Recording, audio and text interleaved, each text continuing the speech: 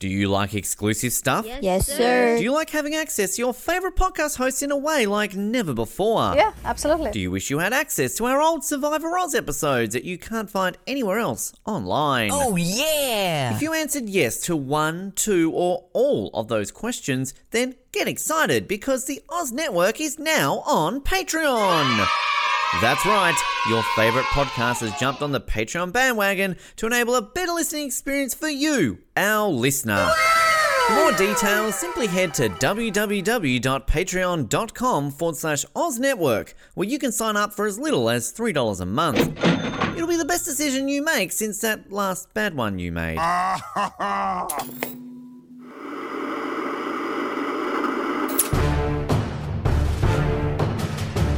You're listening to the Oz TV podcast, only on the Oz Network. Welcome to the Oz Network for day 3 of 24, for 1 hour at least, 2 a.m. to 3 a.m.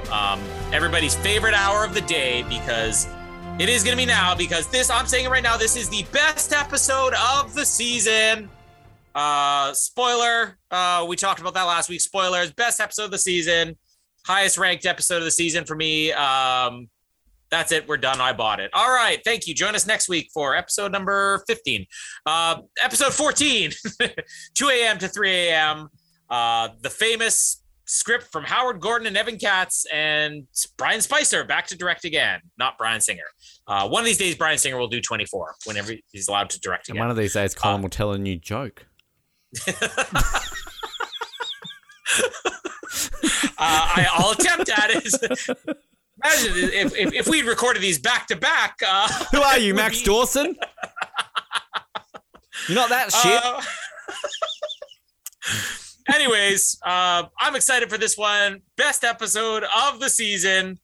My name is Colin, and your neck is bleeding. Because he got shot in the neck. Remember when Tony got shot in the neck? And my name is Ben, and this podcast demands results. That's what I provide. Results. And Patreons. So let's look at the results. Sign up to our Patreon. We're now giving away dates with Ben. You think I'm unfiltered on the unpaid stuff? Wait till you start paying me. Max Dawson is not safe in our Patreon next episode we do. I'm just telling you now. Our one listener will be shocked at what I say. And it's not the Connie Britton has AIDS. Connie Britton has AIDS? No, not Connie Britton. Tell me you agree with me. Tell me this episode is not the best of the season. I love it. I love this episode, but looking at my rankings, I have this as the second best episode of the season. So, it's very good. I mean, the ending is amazing. We've got a top 5 moment. There's another scene in this which I haven't marked as a potential top 5, but it's so well acted, so great.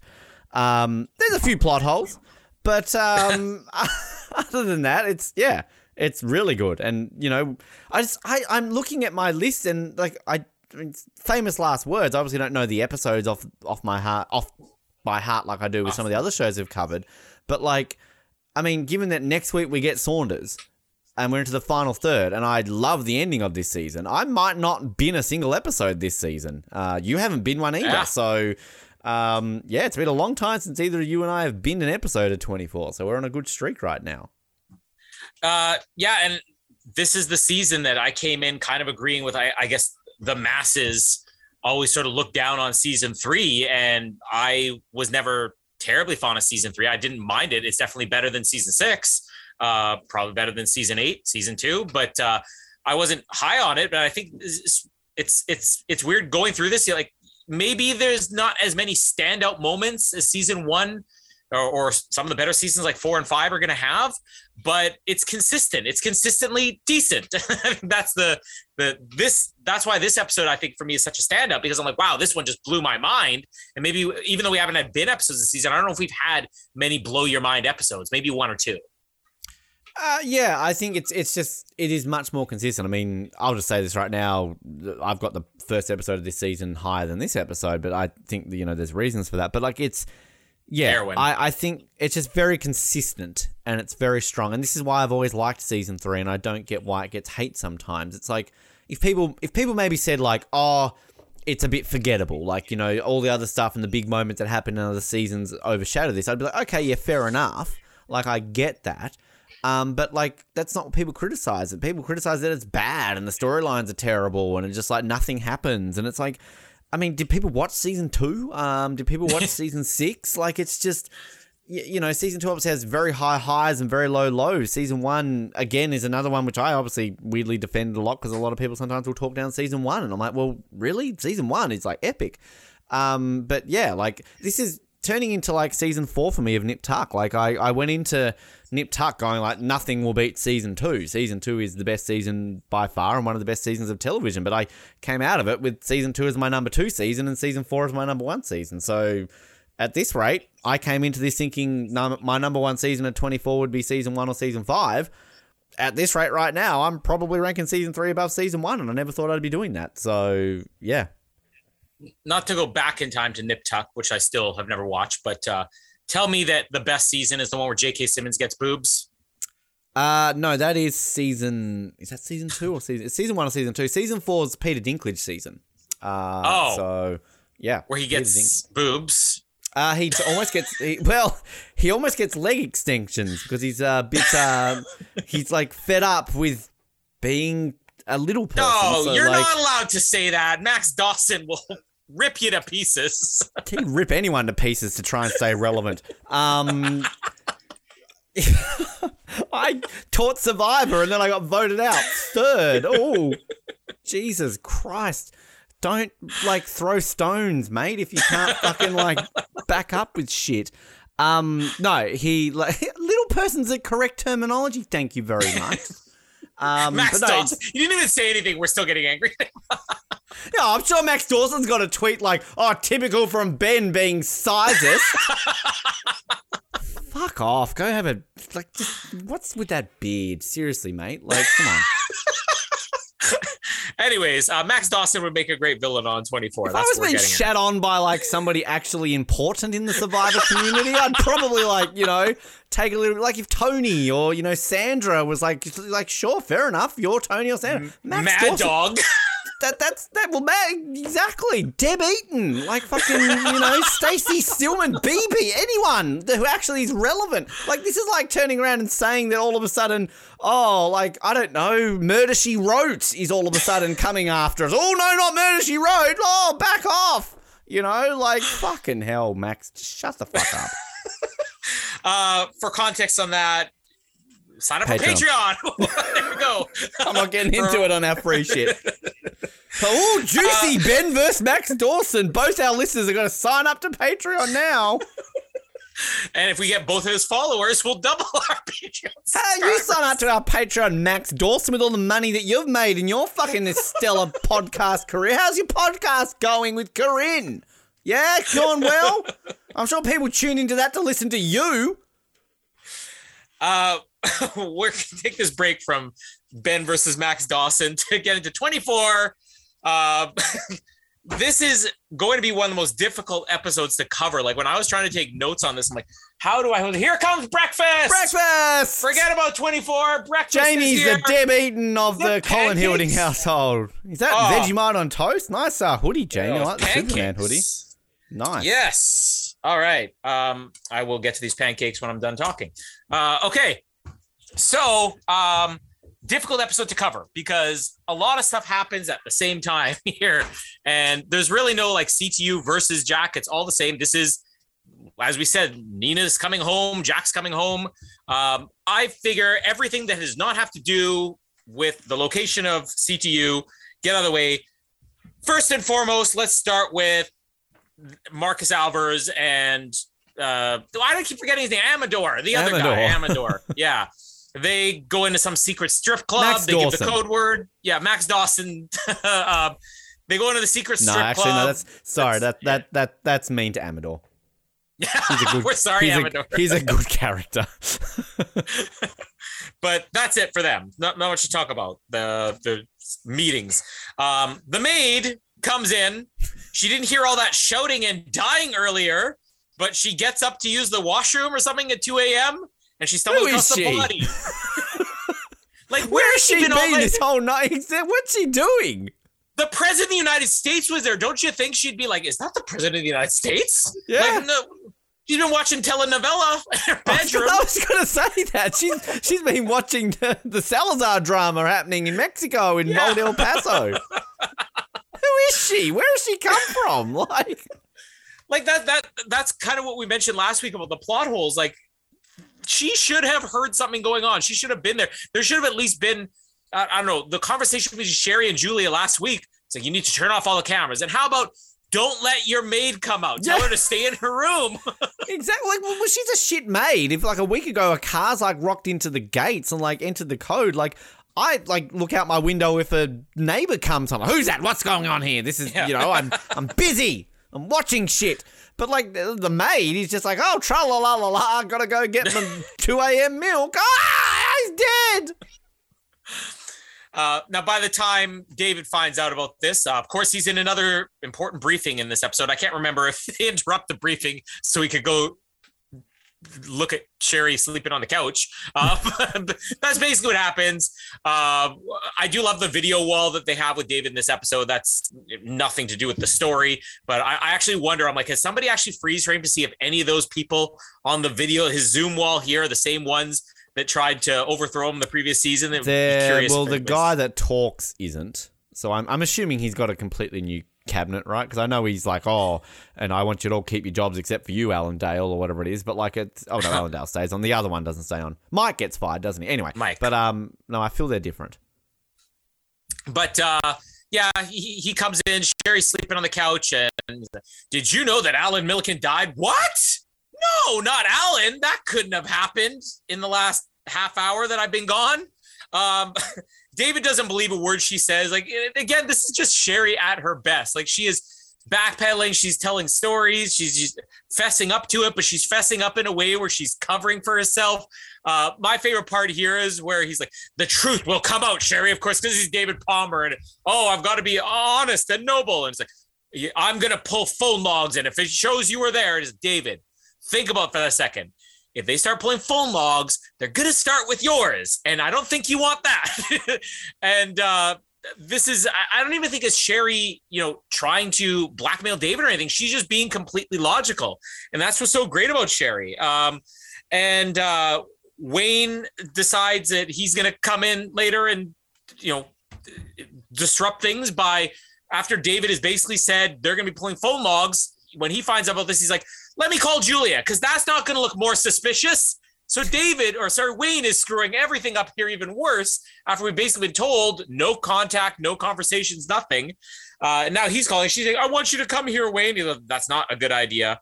That's basically it. It is setting up things that are still to come. It's tiding us over, but the body has been found now. The maid is probably going to be put to jail for life because somebody must have killed him. And it definitely wasn't Sherry Palmer because there's no phone logs. Just on the Palmer stuff, because there's a few things, like he's actually kind of being a president for once, and he's actually, talking about the threat levels and all this sort of stuff, which again, like, considering last season, it was all like, oh, a bomb is going to go off today, and he's off doing his calls. It was like, oh, the virus, yeah, sure. Forgets about it. Now he's back to it, and he's just kind of all like, oh, we're going to call Homeland Security. We're going to do this. We're going to do that. Yeah, it's okay. You're going to get a lot more, because let's be honest, we haven't really had Palmer be very presidential this season. He had a debate, he had a bit of a fight and a breakup with Wendy Crewson, and now he's basically getting Sherry to do his dirty work. So like, we're 14 episodes in, and we haven't really had Palmer be a president as such this season. So, but we're going to get that in the last bit. But there's a couple of moments here before I get to like the Sherry stuff. I love it, like when Sherry actually comes back and like Wayne, like she sees Wayne, she's like, Wayne. And then Wayne just kind of looks at her and walks out. Like it's such a weird little moment where she's like, Wayne. I also love Palmer with Aaron walking to see Sherry. It's like, what are you still doing here, Aaron? I felt like you were having a long day, sir, so I decided to stay a little bit long. Aw, Aaron, good for you. Get a raise, you beautiful man. But so I've looked up, the maid, the housekeeper, is Beatrice. which Beatrice was a housekeeper working at the home of Alan and Julia Milliken during day 3. She was responsible for arming the security camera system at the Milliken estate. So we see her next week because she's questioned by Detective Norris. So she does see the car. I've spoiled this for next week. She informed him that a light-coloured car, possibly a Mercedes, woke her up. Okay, sorry, we're jumping ahead to spoiling next week. No, Beatrice. Still shit, Beatrice. But the scene we have between David and Sherry is so good. Like, yeah, I mean, if there's some stuff that does drag out a little bit in this episode, I will say, like a bit repetitive interrogation stuff. It's still good, but like it kind of goes on for a bit. Whereas this scene, like, I think why I like this episode so much is it is very season 1-ish. That you've got a good solid Sherry and David storyline and scenes, and a good solid Jack and Nina, storyline and scene. But like, you said it like perfectly, the way Sherry's just kind of classic Sherry, like, David Allen's dead. What? And it's like, you said I didn't. I pulled over to make calls. No, yep. You're lying. Like, I'm going to get your phone logs. Well, maybe you should think about that, David. And then like, just the way she plays this off, and he's kind of all like, yeah, so I went there and he had a heart attack. And then kind of David's just like... Awkward. I don't believe you. Which I've also got a question, like, what, like, how does Wayne get, like, who's calling Wayne to tell him that Alan's dead? Like, was there a deleted scene with Julia basically going like, oh, he's dead? Like, the cops are just automatically, like, why does Wayne know this straight away? Like, it's... Because it's kind of implied when he calls Julie that basically that's the first time they've spoken. So how the fuck does Wayne know that he's dead? That's a very good question. You said you had some plot holes. I can't explain it. Yeah, that's like a big one there. Like literally have the scene when like they speak on the phone. Like have a scene where Julie's just like, Wayne, you got to help me. Alan's dead and Sherry was here. That would make more sense. So I think they kind of screwed that up. But I do like the scene between Wayne and David where basically... David's kind of like, Sherry lies all the time. She's capable of anything, but murder? No, I don't see it. And then Wayne's kind of like, oh, well, Julie's not capable of it either. I disagree. I kind of like the scene. Like, I don't think it's necessarily that stupid by Wayne. Like, he's just basically trying to clear up, Julie's name. So, yeah, I kind of think but he already knows there's something suspicious going on here. He's calling her. Yeah. And phone logs have already been brought into the show. Yeah, no, like, yeah, but like I think the way he plays it off, where he basically just gets her side of the story and then she's all like, come over, please, I'm single now, we can fuck. And basically he's just like, no, thanks, gotta go, bye. And then just like hangs up. So, and I think that's important. He's smarter than she is. Yeah, well, that's very important. They're both kind of dumb. This is going to lead somewhere quite significant later on in this. So, it's like, but like, I just love the Sherry and David scene. And this is going to be one of the last time we ever get to see these two in a room together. I feel like this is going to become limited. I was wrong. Clearly, in season 1. Oh, yeah. Jack and David are never in a room together anymore. What was that, 2 more times that season? Yeah, I actually, from memory, Jack and David are never going to be in a room together right now. I don't think, ever. It's going to happen next week, now that you said that. Oh, no, no, they're on the phone next season. Maybe they are next season. Actually, I think they are. Whatever. The point is, we're not here to talk about next season. But it's great. I love it. It's so good. And it's intriguing. It's taking away a little bit from the Palmer stuff because, again, he's not being presidential. But, I mean, as we said last week, there's going to be a big payoff for this whole storyline. So, Sherry, just Penny Johnson-Gerald, just give her an Oscar. Take Will Smith's Oscar at the time of recording this. He's come out and given that weird video, which is fine. Like, leave him alone. Make Will Smith, like, he just slapped someone. Get over it, all right? He's not Max Dawson, okay? Just let him act. Let him do shit.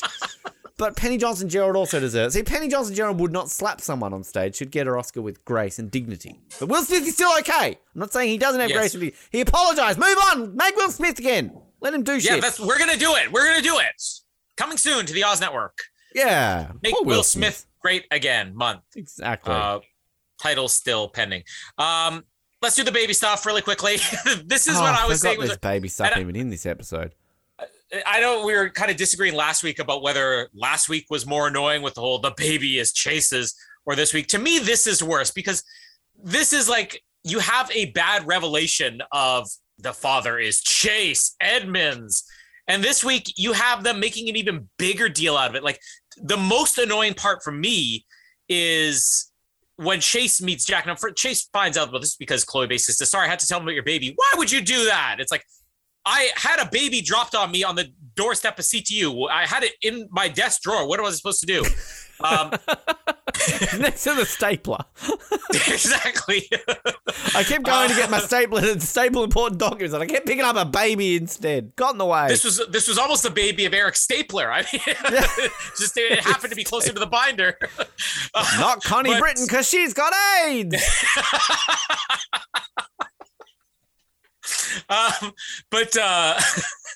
The part that annoys me the most is where Chase is talking to Jack, and he's like, you're going to find out something about me that's not going to make you happy. And Jack's like, oh no, what is it? He goes, I got a kid. Jack, have AIDS. How dare you? You had a child? Like one of those little things that with a diapers? Have I not taught you better than that, Chase? Put a condom on it, Chase. You're a man. So you get AIDS. Real men don't have babies. Connie Britton got AIDS because she didn't wear a condom. Learn from Connie Britton. Chase, you've gone too far. Get out of this office. How dare you? Like, why is Chase like, you're not going to be happy, Jack? I got a baby. He's got no reason to apologize. It's a baby. And then you make it even worse with Kim, where he's like, oh, I'm sorry I didn't tell you, Kim. Well, why did you tell me?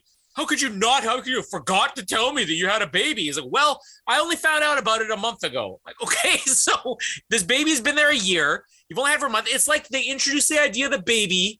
And this is where we're dissecting the writer's room. We're going to throw a baby in there. Whose baby is going to be? We're thinking maybe Jack's. We're thinking maybe Nina's, but we'll decide on that later. Then they get closer to the reveal and they're like, oh, we need the reveal. It's like, oh, we don't want to do it with Jack. It's going to screw things up. Nina's, what are you going to do? Nina's going to die. Then what? Okay, just make it Chase. I'm like, all right, no, now we got to explain why this was so dramatic. Well, he didn't know about the baby, but none of this is dramatic. And this is what bothers me more than what happened last week, is that you have this revelation of Chase is the father, and yes, dun dun dun, and then you're trying to back it up with the worst facts ever. Like, you're going to be upset with me. I didn't know about this until a month ago. Like, none of this is good, and this is the reason why, despite that we are criticizing it so much, that we forgot that Chase was the father. We were in mid-episode, like, whose baby was this again? We didn't remember. This is why, because it is nothing. They build up all this drama and then they reveal it as nothing. Like, this is awful. I mean, the whole storyline's awful. I agree. I still think last week's worse, just because of the plot reveal and everything along those lines, and it's just dumb. Like, yeah, I see what you're saying. I mean, yeah, the Chase of like, you're not gonna like it. I made a bit of a boo boo. Naughty Chase, slapped me on the wrist, but not the hand. It's fine, by the way. But like, I think Jack should be more annoyed at the fact that he hasn't told Kim. Like, that's where it, like, he should be like, damn it, Chase, like, you're lying to, this is why I don't want you to fuck my daughter. And wear a condom, you dirty man, you dirty animal.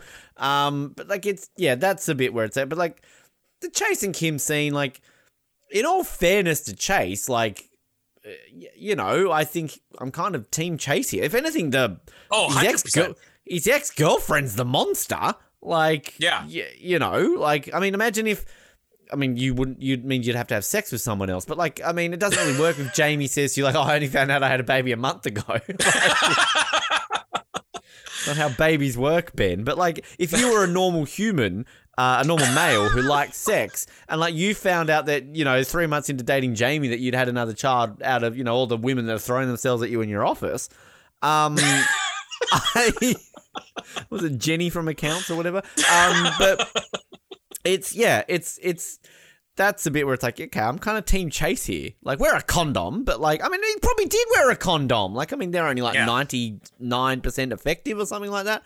But a condom, Colin, is what you wear when you have sex and you don't want to get. Just I'll explain to you. You probably need to Google that.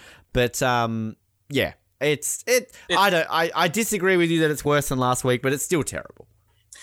You could have made this so much better if they're like, who's the mother? And he's like, it's Connie Britton. Now that's drama, because he could have AIDS and so could the baby. And then when she comes into it in season 5, that weird blonde kid is like, everyone's got AIDS because of Connie Britton. It wasn't a girl, it was a boy all along, and this is the baby. Chloe, don't you remember babysitting Kim? This is the baby. Yeah. Well, Kim's got AIDS too. Yeah, everybody's got AIDS. What's his name is going to have AIDS? Her boyfriend in the future, her man. Her creepy old man. Therapist. Yeah, her therapist, whatever. Who knew daddy. That's what it is. So anyways, Literally. yes, baby. Over and done with. I do love... I do love they land in LA, and at this point I'm not questioning the flight time between Old El Paso and LA because we've discovered it is an hour. That's it. But 6-minute drive from landing, not even getting off the airplane, landing. We have touched down. The engines have stopped. 6 minutes to walk into CTU. Did you see the mistake, the trivia on 24 Wiki about this? No. So, I've lost it now. Oh no, hang on. There's technical difficulties. Please stand by. Here we go. It takes Jack roughly 5 minutes to get from Point Mugu Naval Air Station to CTU in West Los Angeles. In reality, this journey would take about an hour. Very fast cars in it's 2008, as we established last week. Yeah, so that's right. It's the future. Yeah, 2004 vehicles couldn't pull this off. 2008, they got the rockets on the back. Remember they getting Chopper Command to go down the street and like last season and all that sort of stuff and whatever. Now all of a sudden they're driving 5 minutes from, this naval base to West LA. Jesus Christ. So we also get another awkward confrontation between Kim's bothering me again. I'm sorry. Kim's great in this episode. Kim's bothering. No, it's the way she's with Jack. Jax. Yes, sir. She calls him Jack now. Dad, I know about your drug problem. It's so judgy. This isn't the time to bring it up, Kim. I will say we get to the end. I was always more bothered by the ending of this episode than I am now. Now I'm like, I kind of made a big deal of that for nothing. So this is all out in the open. She confronts him first, and then Chappelle from the Jack, we're going to get you to medical. No, that's okay. I'm fine. I wasn't shot in the hand or the neck or anything. No. We know you've been injecting heroin. Yeah, but you know what? I'm good. Don't worry about me. Well, he is good. 6 hours ago, he was scratching his arm, chewing at the walls. Now he's fine. Because he took that magic pill in Mexico, remember? That's what he should say to Chappelle. Chappelle, I'm fine. They gave me this magic pill in Mexico. By the way, I've kept one for you. You and I are going to go, to the drug department of America and sell it. We're going to be fucking rich, mate. Cures addiction. That's why he says, all you're going to do if you take me to medical is going to show trace amounts of an opiate. Because the pill took care of the rest of it. There's only going to be trace. I think there would be trace amounts 3 months later. This guy's been off heroin for about 9 hours, And I'm also a bit worried the fact that CTU, last week, could, detect the baby's father by just doing a DNA by the end of an hour. So they've probably got the most advanced technology. I'm sure if they, tested your blood, you're going to have opioid in there because you probably took a dodgy Advil about 12 years ago that had something in it. And then you're going to be, strung out for freaking drug use. What's his face? Ross Regliardi from, Nagano. Breathed in a bit of dope from his roomie. You're in Canada. That shit's legal. You walk down the street everywhere in Canada, you're inhaling weed. Ross Rebliati and Ben Johnson still have trace amounts in them, and that's 20, 30 years later. Different strokes there. Come on. That's like comparing Max Dawson to Richard Hatch. There's a big discrepancy there. Anyways, instead of taking him to medical, they're going to bring in everybody's fan favorite character, Ray Pacheco. Oh, there he is. There she is, you mean? Oh, that too. You really can't tell the difference. It's the short hair. I literally paid no attention to this woman. It's so different to we didn't even mention him last week. Remember 2 weeks ago we were like, oh, this guy had his scenes deleted, but don't worry, he'll be in it next week. The tech guy, he's in it again this week, him.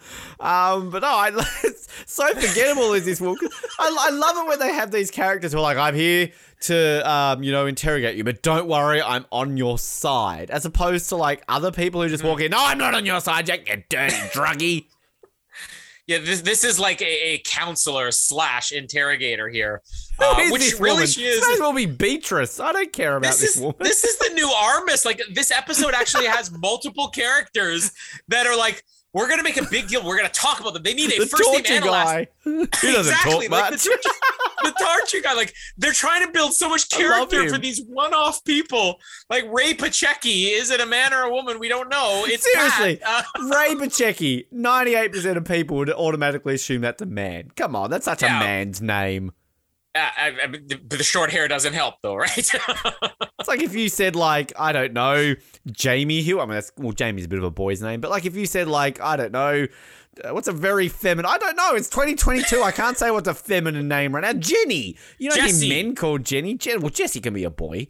Well, no, I thought that's where you're going with it, but yes. No, I meant like a name which like you hear it and you automatically know or assume it's a woman. Like a woman. Jenny. Nina. Renee Russo. Come on, that's a woman. Connie. Well, I don't know where I'm going with this. I'm sorry. What was the name? Pat Pachenko? Ray Pacheco. Pat Pachenko. Who's Pat Pachenko? And now it really is. It's Pat. It's Pat. Pat Pachenko has AIDS. Anyways, Ray Pat Pachinki is interrogating Ray. Jack. Ray! Where's Finn? Ray! Ray Skywalker! I just want you to be. How dumb was that? You're gonna be Remember the end of interrogating. Remember the end of Star Wars when she said her name was Ray Skywalker? So dumb. I want to reloop the Rise of Skywalker. You know, I mentioned how your favorite Survivor season, Survivor All Stars, I hated just so much because of Amber winning that I re-edited the end. The final reveal is Rob, and then the celebration. I want to re-edit the Rise of Skywalker now. It's like, what's your name? Ray, and then loop in Pacheco. I just want to, like, you know how we just did Fallen Kingdom, like, to kind of cap off all our Jurassic World recaps. We're going to obviously do Dominion one day, but I kind of just want to, if we're ever just, like, sitting around one day and we don't have anything to do, can we just do a full recap of Rise of Skywalker so we've got all the Star Wars movies just complete? It's just, Ray Skywalker.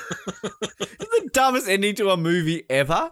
Like, I'd rather the ending of Dirty Dancing over the ending of I agree. I Skywalker. 100% agree.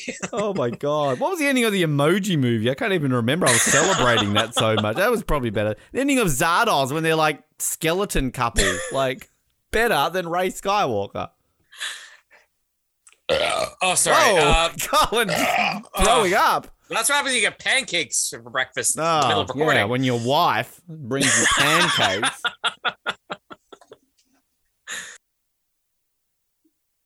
Wow, he's going quiet now. I'm having a drink of water. He's coughing and sneezing. Jesus. Any good podcast would edit that out, but no, I just wanted to leave it in for shits and giggles. Ray Skywalker. Max Dawson would have cut that out. We know that. Max Dawson wouldn't cut anything out. So, Look at that beard. anyways. I So, hope Ray his beard- I hope his beard gets caught in his car door and he gets dragged down the street a little bit. This image of his beard stuck in the door. Ah, my beard! Not the beard, not the beard. Ah, my beard! Open the door! So Ray Skywalker here is interrogating Jack, and like, Why is he Ray Skywalker? Like, it's so dumb. I want that old granny to be like, who are you? Ray Skywalker. You're no Skywalker. so I knew the Skywalkers. Nice woman, her little boy. I know a Skywalker wound when I see one. Seriously, just J.J. Abrams sit down and everybody else in Star Wars go, what an ending this would be. She looks to the camera, sees Leia and Luke and goes, Ray Skywalker. I'm like, no, you're a fucking Palpatine. You put this plot twist in it. I want the Emperor to come back in episode 12. You know he's going to. He's going to be like, yes, I am Senator Skywalker.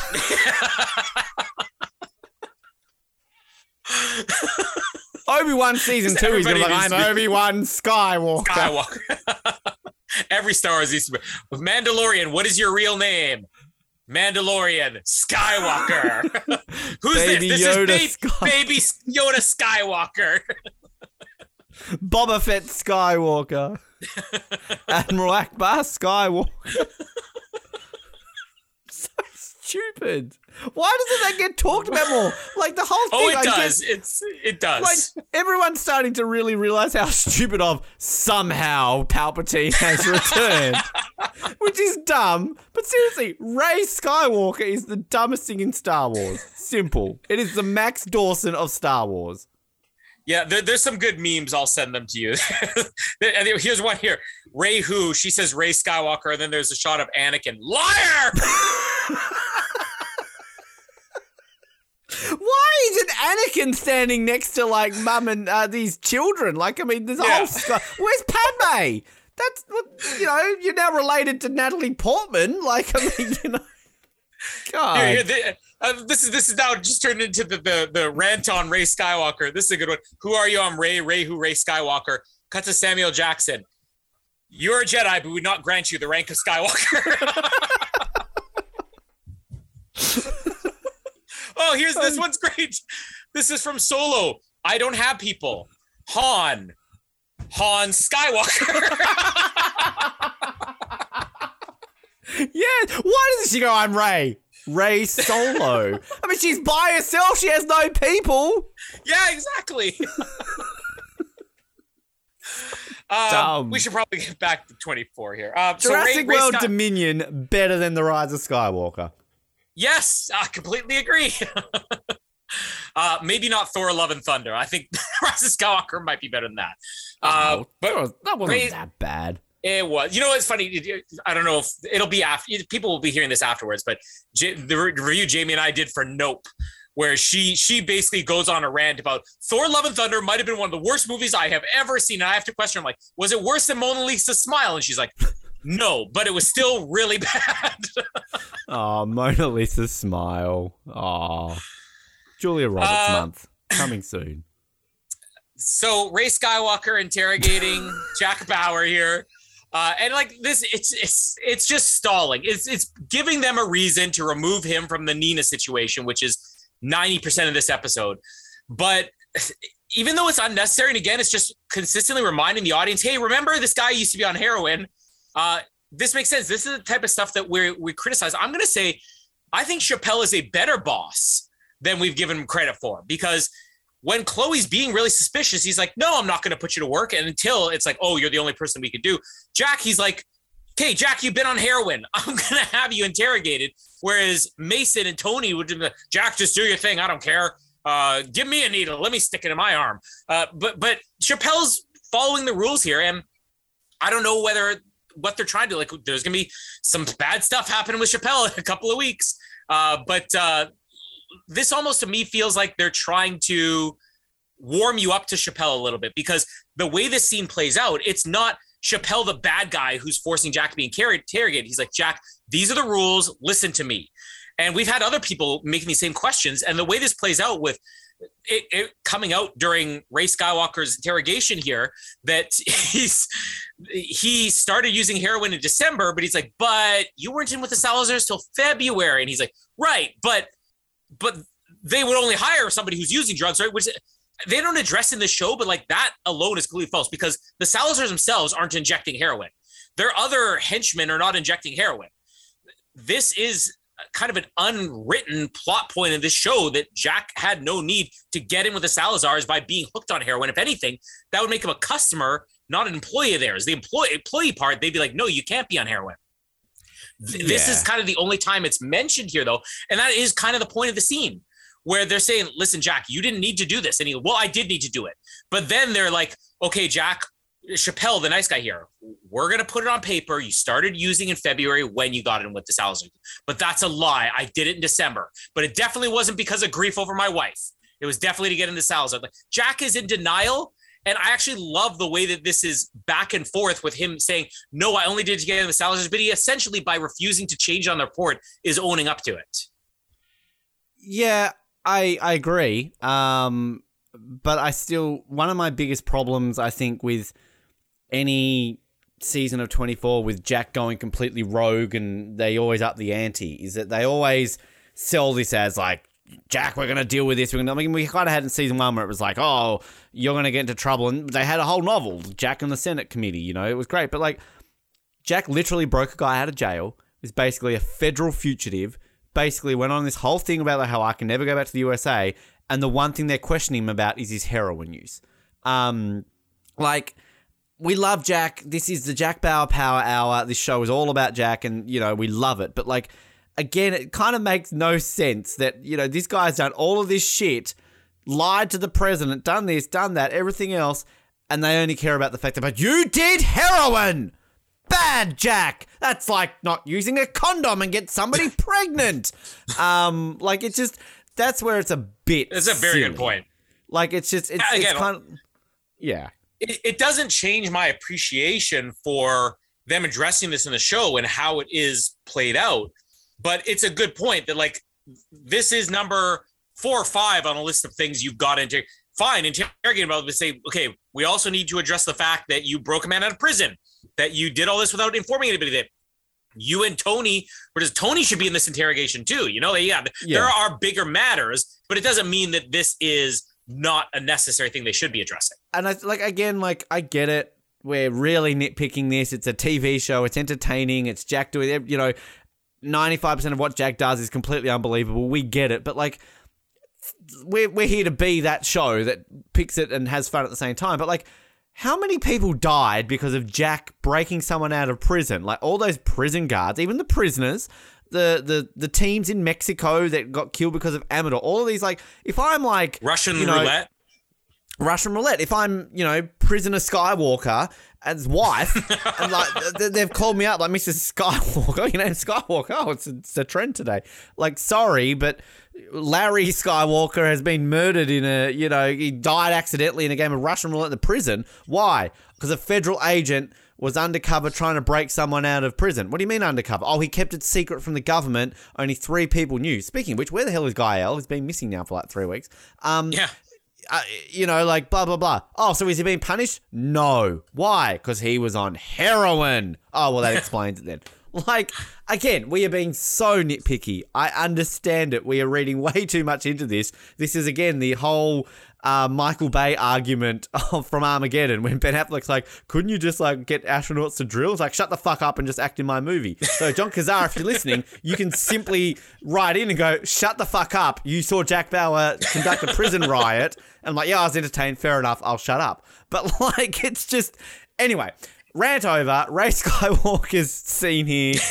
You know, I do like Jack when he's been honourable Jack. Like, no, I took heroin. Don't lie in the report. Like, it is good. And Chappelle's good here too. You are right. Like, Chappelle's a good boss despite ignoring everything else. But yeah, it is purely to get him away from Nina and what we're going to get. But can I just point out one thing before you get to the Nina stuff? Unless you were going to go something else here. But like... Remember when Marie last season was locked in the Hannibal Lecter cage? Like, you know, why isn't Nina in the Hannibal Lecter cage? Like, I'm sorry, Nina a little bit worse than fucking Marie. Like, Nina wouldn't have gotten out in this one if you had to put her in the Marie cage. And why is she wearing a dog collar? I wondered about that too. But bit of BDSM going on here, Tony. I think Michelle's watching on. Ooh, a bit of kink going on. It's funny you mention that because I literally have written in my notes here that they are treating Nina like Hannibal Lecter. And I forgot about that cage thing, but you're completely right. Because everything else here, it's like she is the most dangerous human being alive. Like the way everybody's questioned. First of all, can we just give a shout out to Alicia Cuthbert here for, even though she annoys me in certain parts of these last couple episodes, the moment where Nina walks, both her and Sarah Clark, when Nina walks past her, the look on Alicia Cuthbert's face, it's not like what you expect a young actress to be like, I'm angry. It's almost just like, I'm petrified. Like not petrified as in scared, but like, I don't know what to do. I can't blink. I'm stunned. And then with Nina, she gives like the smallest arrogant smile. Like again, another actor, a less talented actor would have sat there and looked at Kim and given her a wink and like, hey, you know, but Nina, it's so subtle. She just sort of looks at her, quickly smirks like arrogantly and then just looks ahead like, I killed your mom. All right, I'm moving on. And she just doesn't care. You know, it's so insignificant to Nina. It would have been 100 times better if Kim had walked up to her and gone like, I have sat on this chair all day. I have been kidnapped by a guy who is a double agent. So if you want to get rough with me, bring it on. But no, like, it also, like, it is great. Like, I completely agree with you. And like, I disagree with you that Kim's annoying in this episode. I think this is maybe the best Kim episode we've ever had. I think Alicia Cuthbert does a stunning job in this episode. And I think she's so good. And there's a big trivia. The chase scene? Yeah, I think, you know, like I think she's great. Like, it's okay. At the end of the day, I can see the problems with the baby stuff and that, but like, I don't, and even like with a dad, like, yeah, I can see what you're saying about the whole, like, I know about your drug problem, but it's kind of like, I feel you need that in there. You need a little scene where she addresses it quickly because this is where the continuity works. Because that was what, like 7 episodes ago when she found out about it. So have a little throwaway line about it, little scene, and just a nice little moment where Jack's kind of like, look, I think I'm going to be put in a program. Like, I'm still dealing with it, but like I was embarrassed and I didn't want to tell you. So like it's a nice, and I always appreciated Jack and Kim scene together. Like it's not something we get a lot of, but I don't know. I love Alicia Cuthbert in this episode. I think she's amazing. It's the bangs, right? Oh, and bangs on every swimmer's level. Body. Yeah, she bangs. Hey, we're allowed to reference Ricky Martin again. Are you happy? Yeah, sorry, Ricky, you didn't fuck your nephew. It's all good. We apologize for like the 20 incest joke. I mean, but actually, I don't really apologize. As a Tasmanian, I don't see the wrong thing with incest. So I wasn't insulting you. I wasn't joking. I want to just quickly address the weird dynamic between Michelle and Tony in this episode. I've officially lost track of who's upset with who now, because a couple weeks ago it was Tony giving Michelle the cold shoulder. Hey, Tony, I need to talk to you. And he's like, no, and just walks away. And now it's Tony like, hey, Michelle. And she just looks at him and keeps walking. What is their beef now? I just don't care anymore. Like, and we're going to get such a great moment with them coming up later this season. Like, it's going to be one of the best moments of this entire season, if not the entire series. And I know they're trying to put this distance between them now because we know where we're going to go. But we talked about repetition. I mean, repetition in the same season is just getting annoying. Just have one be mad at the other. Don't have it. They have to keep flipping back and forth. I think it just comes down to the fact that the writers are like, hey, this husband and wife, we need to have them like have some sort of interaction and whatever. So, because this whole drama is the scene when Chappelle's like, okay, this is the update. Amador's on the run, and we've only got Nina Myers as the lead, which again, massive plot hole because everyone in this office should know about Amador. They've been hunting him down for like the last few hours. So this is just an exposition scene for the audience, clearly. But then like the way they're like, and our only lead is Nina Myers. No, it's not. You literally just said Amador. That's your lead. Like, and you've got the Armas or whatever. Alvis, thank you. Like, you've got 2 other leads. Like, I mean, you don't like Nina is not your only lead. And then this whole situation about like, oh, and we got a list of that they were in cities in Europe. Why hasn't the list in Europe been updated, Michelle? It's like, oh, I was busy. And that's I'm angry, but that's where like, because I guess like does Tony kind of throw her under the bus when Chappelle's like, and who was updating Europe earlier on today? And he's like, Michelle, and she's like, oh, Tony, don't tell me. So it's random conflict for conflict's sake, which is then going to turn into, hey, remember when, hey, Michelle, isn't the random tech guy, isn't this weird for you? You know, Tony used to fuck her, right? Now she's in a room. Like, you know, it's like, okay. Yeah, well, and we talked about season 2, like there should have been a Tony and Nina thing. I'm glad that we get this though. We do get something, but like only now are people remembering that Tony kind of has maybe not as much reason as Jack. He didn't kill somebody, but like, he was the last guy she was with, you know? Jack's not mourning Nina. Tony is mourning the fact that his wife to be or whatever she was, completely betrayed him and used him completely. Like, we get a little bit of that addressed in Jack's here. Jack's just selfish. Like, oh, boo-hoo, you killed her. Like, let's be honest. Like if Jamie, like, if I got a boyfriend or a girlfriend, whatever, like, I was going to say if Jamie killed my wife, but I'm just going to leave that be. But like, if Jamie killed somebody near and dear to me, and it was all about, oh, boo-hoo, Jamie killed Connie Britton. Oh, I'm so sad. I was dating Connie Britton. I've got AIDS. But then, like, you've got a right to be upset because you were fucking her. Well, actually, you weren't fucking her at the time. You were in a cohabited relationship with her at the time. So therefore, you should have a right to be upset. Yeah. Exactly. Yeah. So at least Tony has a right to be upset here.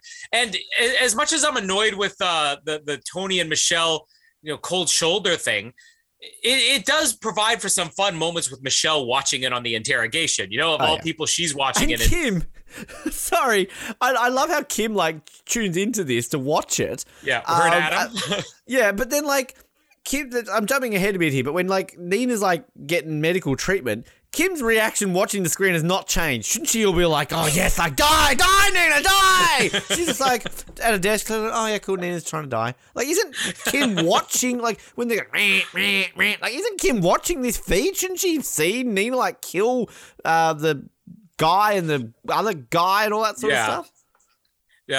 Darren Richards, who's going to be brought in here, specialist Darren Richards. Which I love when Nina's like, hello, Darren. And Tony's like, don't mind him. He doesn't talk much. Poor Darren Richards.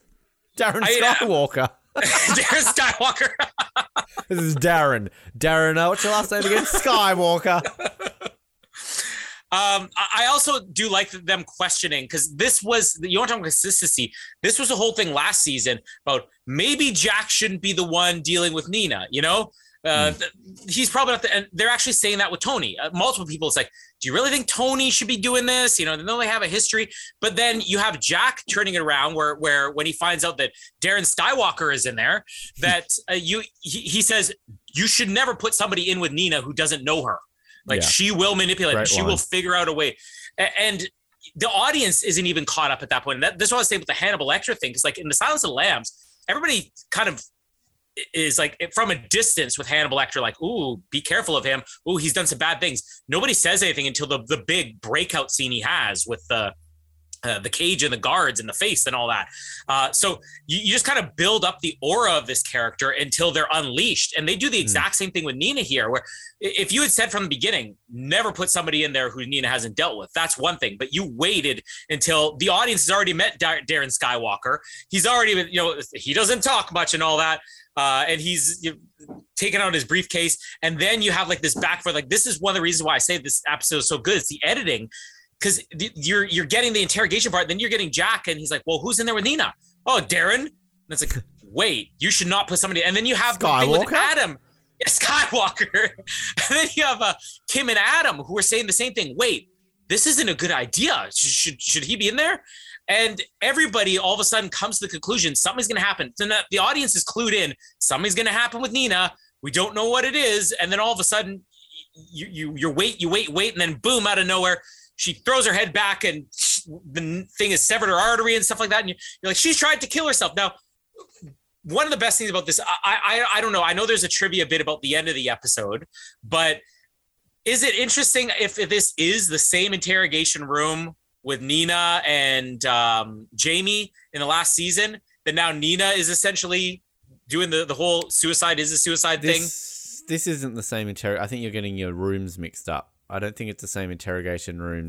Jamie How many interrogation rooms do they have? Well, Jamie didn't get interrogated in an interrogation room, if you remember. She was handcuffed to a computer chair. She was like in that computer room. Are you thinking of the trivia with the room is that Nina gets killed in the same room that Terry gets killed. I know that one. But I'm saying this scene, the whole security footage that shouldn't have existed. Yeah, no, it's... Okay. It's not, because if you remember, she's in Jamie's in a room with all the I totally get what you're saying, but it's not. But it's kind of weird because like when she does it, they say like, oh, it's in a whatever artery, but she's up and fine and ready to go. But like this is where I think there's a bit of a mistake when they say like to Jack like, oh, she's trying to kill herself or whatever. Like, that's where Jack should straight away be like, well, like 2 hours ago, she was saying how much she didn't want to die. So, like, this isn't Nina. Like, Nina would not try and kill herself. But the one thing I just want to add before we get to, like, the ending is the Tony bit when he's interrogating is so good. And I love the bit, what does Nina say? Like, First Jack, now you. What does that remind me of? Like, I love that line. And then I also love the fact that when they are interrogating her, as this is the whole thing about what's his face having like HIV. It's like her heart rate is going up. Somebody's been having unprotected sex. And it's like, ooh. The way that Tony turns that around and goes, something struck a nerve with you, and I don't think it was his bad knee. Yeah. It's so, like, props to Carlos Bernard. Like, we often shit on Carlos Bernard sometimes for the way he acts, but, like, he's actually really good in this scene. Everyone's really good in this whole episode. But, yeah, it's just something, like, it's so good with it. And, like, and poor old Richard Skywalker getting killed and random guard. Like, I actually really, like, I get it. Like, it's all in the, don't see, it looks more tense. But, like, Nina's a fucking badass here if she kills that, like, big, burly black security dude. He's fucking built like a tank. And, like, other people there, like, she's killed, like, 5 people in the space of 3 seconds and done a run. Good for you, Nina. Jesus. Yeah, and it is going to become so Hannibal Lecter here, even down to the point of, like, faking her own death so she could be stuck on the way she... Excuse me. It's very James Bond Die Another Day. Thank you very much. Don't remind me. But the way she pinches this tube and then all of a sudden her pulse drops, like, we're losing her. And then she ends up getting out of there still. Isn't that... The dead guard, like you said, off screen. I love that the dead guard is off screen. I think isn't she... I got it when she was pinching the tube that she was blocked because they turn around and say, like, oh, she's under. So I think she's blocking the anesthesia from knocking her out because she, like, fakes being knocked out, and that's why I think she's, like, blocking the tube. Yeah, no, you're right. Yeah, that's what it was. Again, it's like Nina has a plan for this. Is what I was saying. What I loved about the airplane last week, the worm Worm Skywalker. This is the Skywalker worm. But the way that's like, I justified that as Nina would have had that backup plan in place because she knew at some point this is going to happen. Ugh. Wow. That's what makes me so gassy. Burp Skywalker. But she would have had that plan in place, and like she played that card only when she thought she was out of options. After she played the card and it didn't work, she was just looking for another option. Everything she does here in this scene, this is why Nina is such a brilliant character, because it all logically makes sense. She's just sitting there, she's stalling without it being obvious, she's not giving them information. She's waiting till they bring the guy in. She's going along with the injections, but yet the whole time she's like, oh, now I know what I'm going to do. And it's like, she's ahead of the audience. So by the time she's doing this, you can backtrack her moves and be like, well, it actually did make sense the way she did. She would have known that this was going to be a spot that was going to hit an artery. Maybe it wasn't going to kill her. She would have known that they would try to put her under. She would know that she'd be in the position to do this. Like, everything is so calculated with her. And then the big ending, which, like you said, the trivia of this, Nina's final showdown here. Now, Kim is on the loose. Everybody's looking for Nina. They can't find her, just like Hannibal Lecter. And Kim's going to stumble into her in the same room where Nina killed her mother. This is the computer room. This is the server room, whatever it is. This is the final scene of the socket room. Yes. This is Skywalker. I was going to say that. This is the literal room where season 1 ended with Kim and Jack and Terry and Nina. Nina was gone by that point, but she still did it in this room.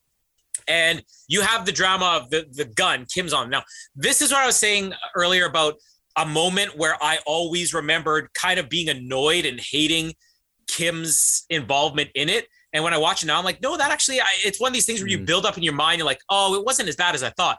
Because I remember it being so cheesy with like, oh, of course, Kim's got the gun. Or no, I'm going to shoot. And surprise, Kim doesn't shoot Nina. Jack comes in from the kill from the outside. It's actually done really well. And I always sort of remember this as being done poorly. And it was probably just, we see the episode for the first time. Because again, I'd never rewatched at least the second half. I've never watched anything past Salazar's death in season 3. So this is all my second viewing at this point. In my mind, when I watched this the first time, I'm like, oh, come on. Yeah, it's going to be Kim and Kim's going to kill her. But it's really not. And the trivia about this, it actually is part, and I didn't read the trivia until after I watched this, but it totally backs up. The intention is clear here. So it was originally supposed to be Kim that killed Nina. And Kiefer Sutherland fought to have it be Jack that killed Nina. Now, I think a lot of people would probably just look at that and say, well, Jack just wants to be the star. He wants the spotlight. It needs to be the Jack show. But it makes so much more sense because Jack is looking out for Kim. Jack doing this for the first time. We've had so many opportunities where he could have killed Nina and he didn't. And like you said, 2 bullets, he's going to shoot Nina twice, but like he really wouldn't. Like he only kills Nina when he knows he has no other option. Him shooting her the first time here, I guess we technically do get 2 bullets, but shooting her the first time, it was solely because he's like, Kim will pull the trigger, and I don't want her to have to deal with that because this is not her Kim's job. Murdered before, remember? Yeah, but Gary, Jack shooting Nina the first time is just to spare Kim of this. Now the second time, this is a Jack moment where he's looking at her. He's like, "You're not going to give us any more information, are you?" And she's going for the gun. She's going for it, and he just comes and he fires another bullet, and she's dead. Now that is a top 5 moment. Easily. I think this might be our first firm top 5 moment. There will be no debate about it. Because everything else up to this point is like, yeah, maybe. Yeah. Or one of us is really hot on it, the other one isn't. I'm going to assume that you're totally with me on this, that this is the top 5 moment. Oh, 100%. I think from memory, my top 24 moments, I had this in here. I mean, this, I would argue, is our, outside of Terry. I know Mason was a fairly major character, but this would be the biggest death that we've had in this show since Terry. And I think that it's important to, we'll eulogize Nina and everything. But yeah, I absolutely agree. It's 100% top 5. I think one thing when Nina does, she gets stabbed in the neck. Everyone's getting like stabbed and shot in the neck. But like, yeah, I would actually have been okay with Kim killing Nina. I think a lot of people probably would have complained, but I also agree. Yes, it should be Jack doing it. That's what makes the most sense. I think Sarah Clark, I think it's in the book, says that she basically was not really for Kim killing her as well. She said it wouldn't really make sense because, yeah, from a character perspective, getting revenge, but at the end of the day, Nina's so much stronger than Kim. So there's no way that she would die in a situation like that. And then also there was a possible plot point that Nina got away. But then Keith Sutherland basically came out and said, like, yeah, that would make Jack Bauer the worst CTU agent of all time if he let her go. And then, let's be honest, Jack kind of just cold-blooded murder here. He's going to get away with it, which, he's not James Bond. He doesn't have a license to kill. But it's epic. And, like, I will give it praise because, as I said constantly, most shows would drag this out. I never watched The Mentalist, but wasn't the whole thing with Simon Baker that somebody killed his family and he was always trying to find them, and didn't they like drag that out after like 5 seasons? I've never seen it. Yeah, I think it's one of these things that they drag it out for so long. Yeah. Like, and they probably would have done this on any normal network show, but the fact that they've like basically, I know we're like 3rd season, but technically you're 2.5 seasons in, and they kill her off. So I do give them praise that they didn't drag this on for another like 4 seasons. And it is kind of sticks with the MO of 24 that no one's really safe. I remember watching this at the first time going like, oh, wow, they killed her. Like, already? Like, it is a bit of a shock. And you're going to get another major character this season who also gets killed off, which again kind of leads into more than one. Season 3, really does, close a chapter on 24 before we get into the next one. So it's a great moment. The one slight, this is a really weird criticism, but I don't know how you would feel about this, is like Jack, when he kills her, I feel there should be a bit more emotion there. Like he's angry, you kind of get a bit of a look on his face, and they're kind of just like, oh, whatever. But like, I almost think Jack should like have a bit of a cry, like have a bit of a tear, like he's got it, like that's it, book closed, he's got his revenge. You know what I mean? Like, I don't think so, but again, going back to last season, I was very much on board with Jack being overly emotional about it is out of character. And I think it's just, I always prefer this. This is his job, Sure, there's emotions involved in it, but like, that would ruin the end of this season, the final moment of this season. But also, when he pulls the trigger here, I think it is in part for Terry, but his job always comes first. And that's why he says, you're really not going to give us any information. He's like, once he knows she serves no more purpose, and he's like, now it's okay to cold-blooded murder her. So I don't think he would show emotion, but that's my take on him. Well, that's where I disagree with where, yeah, okay, it's about his job. But like, I mean, he doesn't just shoot her once. He shoots her like, what, 2 or 3 times here to make sure that she's dead. And we know why he's doing that. And this is where I think I love season 1 to the point. I think we had this talk about how, was season 1, pointless because of what we get is not really badass Jack like we get future on. But this is where I disagree and think it's so important for the background and the emotions side of his character. Everything that Jack does really from the end, from point season 2 onwards, is because he's lost his wife. He's going to have relationships, he's going to do that, but it's never going to be Terry. And I think that you get a bit in this episode where he's being interrogated by Rey Skywalker, and he's all like, what I've been through since the death of Terry. So, I think it's kind of like you've got a little bit of a carrot there. So that's where I just think that, yeah, it's about his job. I mean, I was more on board with the emotional Jack last year, particularly that scene on the plane, which I love. But I don't know. It's a great scene. I'm not taking away from it, but have him have a bit of a tear. It's kind of like season 6, the first 4 episodes, which is the good part of season 6. If you remember when the nuclear bomb goes off, he kind of drops to his knees and he has a bit of a cry. And I think sometimes you need that from Jack. And I think this is a moment where he should have something. Because this is the woman who killed his wife. This is why he is the way he is now, basically, versus how he was. So that's where I just think something. And, not a silent clock, because you're not going to give Nina a silent clock. She doesn't get a silent clock. But just something there. I don't know. The score, play the score that you had from the end of season 1. Just have some sort of little throwback there, because this is the moment he's finally gotten revenge. So that's my only criticism. But outside of that, I love this scene.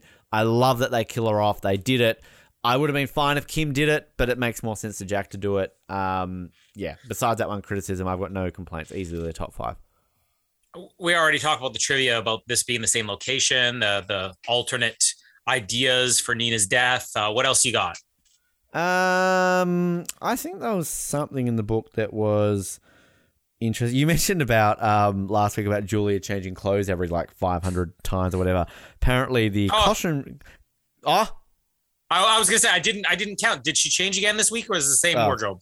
Maybe. I think she was in a dressing gown, wasn't she? Because she'd gone to bed. So, according to costume designer Jim Lapidus, great character in Lost, for every main character on the show, the costume department has to create 6 to 12 versions of every piece of costume to accommodate not only the main actor but their photo doubles and stunt doubles. But yeah, it's kind of got a bit of an interview with Sarah Clark talking about how she was fine with it, her being killed off. And this is where she says here about Kim killing her. She said, "I think I would have been really horrified if Kim killed me.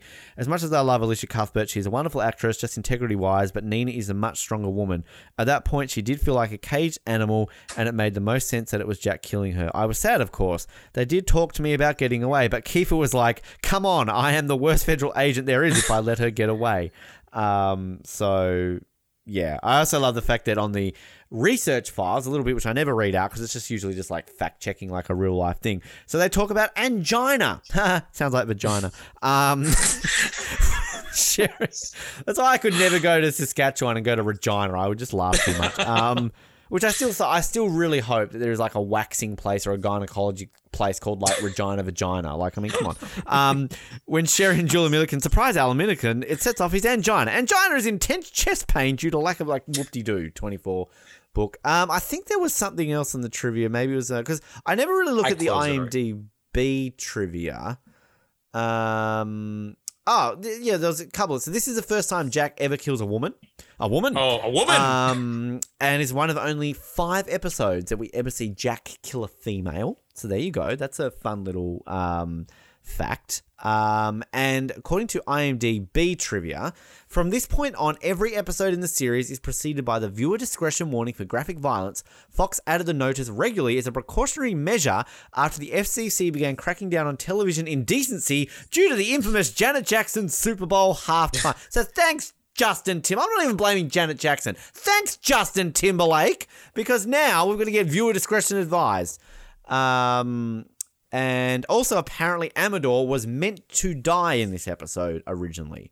Apparently, he was meant to get his throat slit, but the writers liked him and decided to keep him around a while longer, opting to kill off another villain instead. So, there you go. This was meant to be Amador's last episode. Next week, I have done no research into what Well, we are have. we going to buy it and rank it, or are you Oh, just gonna... sure, we can if you want. I just I mean, assume it's this up is to a you. buy. Just get rid of Oz Network traditions here, but whatever. I will buy it. Will you buy it? I will twist my arm, but I'll do it. Fine. All right, and rankings. I said this is my top of the season. It's actually easily the top of my season. This is a top 5 episode all around for me. I've got this at my number 5 overall, which is just below the bomb episode in season 2. That's a big one. That's what I'm sure you hear that a lot, Colin. Not as often as you think. I love you so honest about your dick size. Can we get Jamie on? Jamie, quickly. I have this at number 18. What? So No. I actually have this just below the interrogation episode from last season. The room, like the room. Boardroom episode last season. You tear me apart. Coming soon. Actually, about the time of release, this will be the same week that's coming. Good segue, Colin. Thank you. But no, I still have the first episode of this season in the top 10. But no, I've got this at 18. I don't have it quite that high, but I'm not opposed to you having it that high. Good job. Well, thank you. What is your highest ranking for a season 3 episode? Because I've got 2 in the top 8. 10 now, but like that's it. Okay, 8. so you got only one in the top 10? 1 in the top 10, 2 in the top 20. Yeah. Okay. I have this at number 5. I've got episode 6 at number 10, and I've got episode 1 at number 12 now. So I guess 3 in the top 12. It's a very solid point you make, because going on the consistency of this season being so good, we're only buying renting. But if just looking at my rankings, yeah, I don't have anything. And I think this is what the conversation we're talking about, how it's sort of, maybe it's just not those big standout moments. Whereas, you look at, like, I've got 1 season 2 episode, or 2 season 2 episodes in the top 10, and that's the bomb going off and the finale. I've got 3. So yeah, I've got 1, 2, 3, 4, 5 season 2 episodes in the top 20. Only 2 season 3, so that means that then I've got 13 season 1 episodes in the top 20. So yeah, and basically all my rankings for season 3 are all really in the vicinity between 20 and 33 for the buys, and then the rents, the lowest I've got on my list is 53rd and we've had 62 episodes, but that's still a rent. So yeah, it's weird that I love this season so much, but I actually don't have the episodes ranked super high.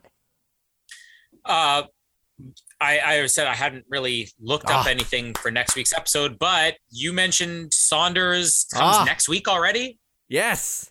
Get excited. I'll read the synopsis. We didn't do that last week. Sorry that we didn't jump into, I usually now read the synopsis for next week, but no, we officially get the introduction to me of the best villain in all of 24. He is in it next week. Paul Blackthorne as TV Stephen Saunders is in it as of next week. So get pumped, get excited. So yeah, we also get the introduction of this Chandler Plaza Hotel storyline next week. So we actually, does that mean we get our final major 4 Desperate Housewife husband next week? Which I'm pretty sure we do. Yes, Doug Savant next week. He's in it. Get pumped. Doug Savant.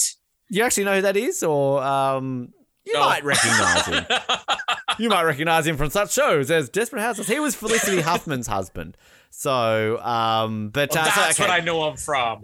He didn't, illegally get his children into college or anything, so it's all good. Marcus Alvarez plants the virus in the Chandler Plaza Hotel. Jack is almost removed from the investigation for killing a material witness. CTU sends a tactical team to the hotel. Oh, is Colin making money?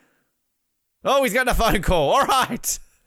Briefly breaking transmission. We'll be back immediately with the following thing that we are going to say. And the thing that we're going to say is Colin's back. Did you earn money for that phone call? I did. I earned overtime for that. Jesus. 15 minutes worth. So sad that you get paid to answer a phone and I don't have a job. So I mean, if it makes you feel better, the phone call I got was, sorry to call you so early in the morning, but I know you have 3 kids, so you're probably up anyways. To which I replied, I've been up for 3 hours, so you're right. But the one thing I'll say is I try to, this is completely off topic, but I try to go back to sleep on weekends. Once all the kids are up and taken care of, I'm like, great, I'm going to go back to sleep. Being on call is frustrating to do that because I will start drifting off and then somebody calls me, and then I'll start drifting off and somebody calls me. So if it makes you feel better, I get paid to not sleep, in other words. Well, and I have had times where I'm called at 1 a.m. and I get paid for it. Well, I'll boo-hoo. Whereas I get the third degree when I put podcast host on my Tinder profile, and people go like, so what do you do for a job? And I'm like, I'm a podcast host. Yeah, but what do you do for a real job? I'm like, fuck. Okay, thank you for that. And if you sign up to Patreon, you can make this a real job for Ben. Yeah, exactly. Like Rob Sestonino can say he's got a real job because people pay him to do that. They're not second-guessing him. Are they? Anyway, the synopsis for next week. Marcus Alvarez plants a virus in Channel Plaza Hotel. Jack is almost removed from the investigation of killing Mitchell. CTU sends a tactical team to the hotel where the virus is scheduled to be released. And Gael, he's back. There he is. Oh, actually, he gets brought back next week, basically to die. Spoiler alert. Gael finds the arm mechanism that contains a virus but cannot disarm it in time. Well, it's not a spoiler alert. If you listen to our interview with him, you'll find that out. But Saunders next week. I'm very curious about Saunders because, as I've already said in this episode, I never rewatched anything past the Salazars.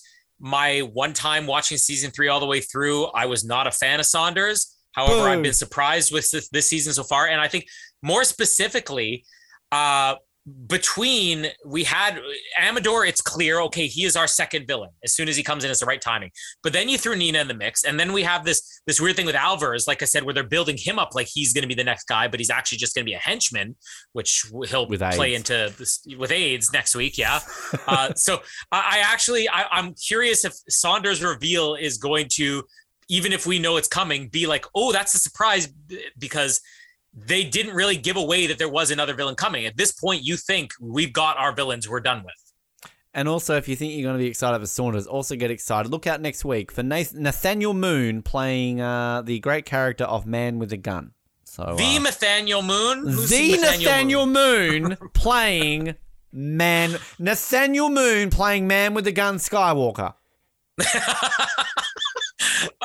And our maid comes back, you said, right? Yeah, exactly. Beatrice Skywalker is back next week. Time to make more money. Pause. Oh, God, here we go. Meanwhile, all right, another break as Colin makes more money. Well, on that note, let's find out what I'm going to say after this brief break in transmission. And what I'm going to say is Colin made more money. I can't think of anything funny to add. Sorry, Colin made more money Skywalker. There you go. You know what? At this rate, I could pay to sign up for our Patreon if I get one more call. I've got our top tier right there. Does that mean that I have a private Skype call with you every month? Or we're doing it right now. What is our top tier? What is the cost of our top tier? I don't fucking know. No one signs up to it. I never look at it. Listen at the end. Like, just go to the website. God, you make me do all the work on this show. I think is that the website for it? No, it's not. I don't even know the address for our Patreon. What do I say at the end? I'm just going to say, if somebody signs up for our top tier, I will allow you to call me first thing in the morning. At least one time. I'm not even allowed to do that. I won't even charge you for it. Do you want me to find... Okay, so hang on. I found our page. I found a welcome. How do you even work this thing out? I don't even know. We've got no bloody Patreons, and I don't even know how this website works. I'm literally like, what? Patreon? What is it? Where do I view the page from, like, what people see? We will get back to that next week. Hang on, viewing as public. Just bear with me, I'm old, all right? Okay. This is in Canadian dollars, apparently, so it's $4 a month with a little one. $13.50 a month. That's a bit exorbitant. But you get access to all of our Survivor Oz merchant episodes. $27 a month, or the most expensive one is $67 a month. No one's got money to do that. Don't sign up for that one. What do you get for absurd. that? You get an Oz Network t-shirt, you get permanent sponsor branding on our website, a monthly private call with the host of your choice to talk about movies, TV, a monthly TV movie recap review of your choice. That's pretty good. As well as getting, what else do you get? All the other crap and all the other ones. That's decent. You get a T-shirt. That's not worth $67, but that's the Pulp Fiction line. It's like it's not a $5 milkshake, but that is at least worth $23. I'm gonna say seriously, if you paid $67 a month, that's more than I'm earning a month right now. So I mean, you know, Colin made that just for a phone call, and I'm sitting here at midnight on a Saturday night in my bedroom at my father's house. Now if that doesn't make you feel sorry for me, then fuck you. But just pay the $4 a month. Even the $4 a month will make him happy. I'm getting abused by like E-list Survivor players. I don't know what life is anymore. As you teased, we got more exciting stuff than just 24 and Breaking Bad and our movie month, which I guess is ongoing now. Our 20th anniversary movie month of a bunch of 2002 movies. What's this week on that, Ben? The answer to that one, Colin, of course, would be Signs. Signs, yes. About a Boy last week was great. Signs Yes. is better, and so is The Room. Our fourth, fifth year anniversary of that. So that's happening. Our other anniversary, which is not an anniversary of the movie itself. Although, is this the anniversary of The Room? What year did The Room movie come out? 2003, 2, 1. 3, 2, 1. Countdown. 2003. Surprise. Oh, next year will be the actual anniversary of The Room. So we'll have to do something big. We'll have to get Tommy Wiseau on. Sure. We've just been holding off. He's been begging at our door. Going like, you got network. You've got an autographed picture, don't you? I did. I don't know if I brought it with me in Canada or not. Aww. I left my T-shirt back in Canada. So, you know, if you want to drive to Victoria and I'll give you my old address, feel free to go get my stuff. Sure. So just give me 6 days to get there and back and I'll do it. But yeah, our anniversary episode on us covering The Room, we do it once every year. We're going to cover something to do with the Tommy Wiseau Room. And whatever it is we do this year, I'm sure will be just as hilarious as last year and the year before. So lots of fun stuff to come, as well as Patreon. Sign up to whatever tier you want. Just give Ben some money. He needs it. Please. Validation in his life. My name is Colin Skywalker. And my name is Ben Skywalker, and I have other things to attend to. Thanks for downloading this episode of the Oz Network. Make sure you never miss an episode by subscribing to the podcast via Apple Podcasts, Spotify, Stitcher, Google Podcasts, or by copying our RSS feed into your preferred podcast provider. And while you're there, please drop us a rating and leave us some feedback. You can also be sure to stay up to date with all the latest episodes and happenings from the show, as well as finding out how you can get involved in upcoming episodes by following our social media pages on Facebook, Twitter, and Instagram, as well as getting everything you need under one roof at theoznetwork.net. Thanks again for listening, and we'll speak to you next time.